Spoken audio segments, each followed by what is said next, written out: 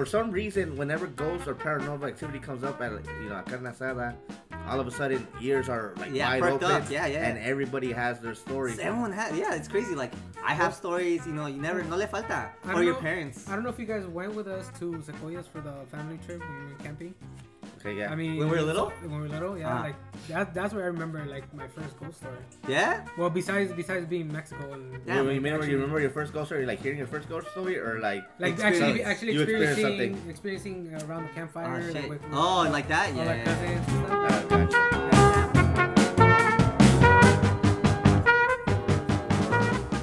For legal purposes, we were 21. But when we would go out drinking and stuff, maybe we'd stay up until 4 or 5 in the morning. Fuck that. I can't imagine fucking being up at 5 now. Like 10 o'clock, 11 o'clock hits now, and I'm like, it's a Friday or Saturday, I'm like, I just want to be home, like, I feel that. It's tough. It's tough. It's crazy how we've how you just change as an adult. This is something I think everybody has had a similar,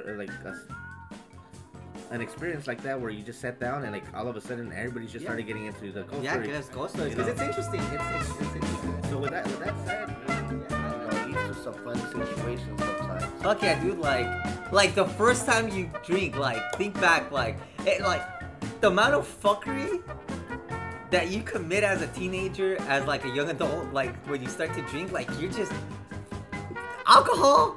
For people that are under the age of 24 should be illegal because we do some stupid ass shit. It's stupid as hell there was another time where this was.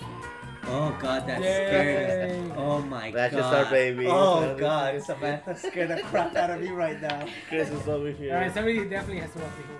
Alright, so that happened. Then this couple, they were going out or they were just friends. I don't know, but they disappeared.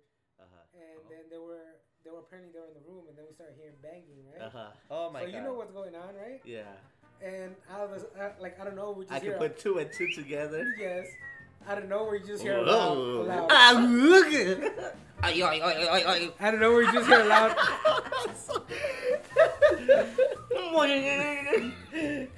thought we were doing noises. No, but not trademark ones. This is talent, yo. I got. Alright, so then you know what's going on, right? That was Chris. That was Chris, my brother that you hear, and we have Hiram here as well. How you doing, What's up, guys? What's up? So basically, we just wanted to get a little podcast going. Kind of, when you go to la carne asada, siempre se arma Las pláticas around the fire, with the chelita or something, you have a drink, you have a Shout beer out to in your Edwin. hand. Exactly, you're either by the lake, anywhere, your backyard, doesn't matter, pero se arman. Cuando estás entre amigos y familia, these are the conversations que you hear amongst ourselves. Yeah, Or personal experiences, people start talking at parties, and all of a sudden it could get really deep, or you could just be shooting the sheep. I don't know about hurting the sheep. I don't know about hurting animals, dude, but No, hey,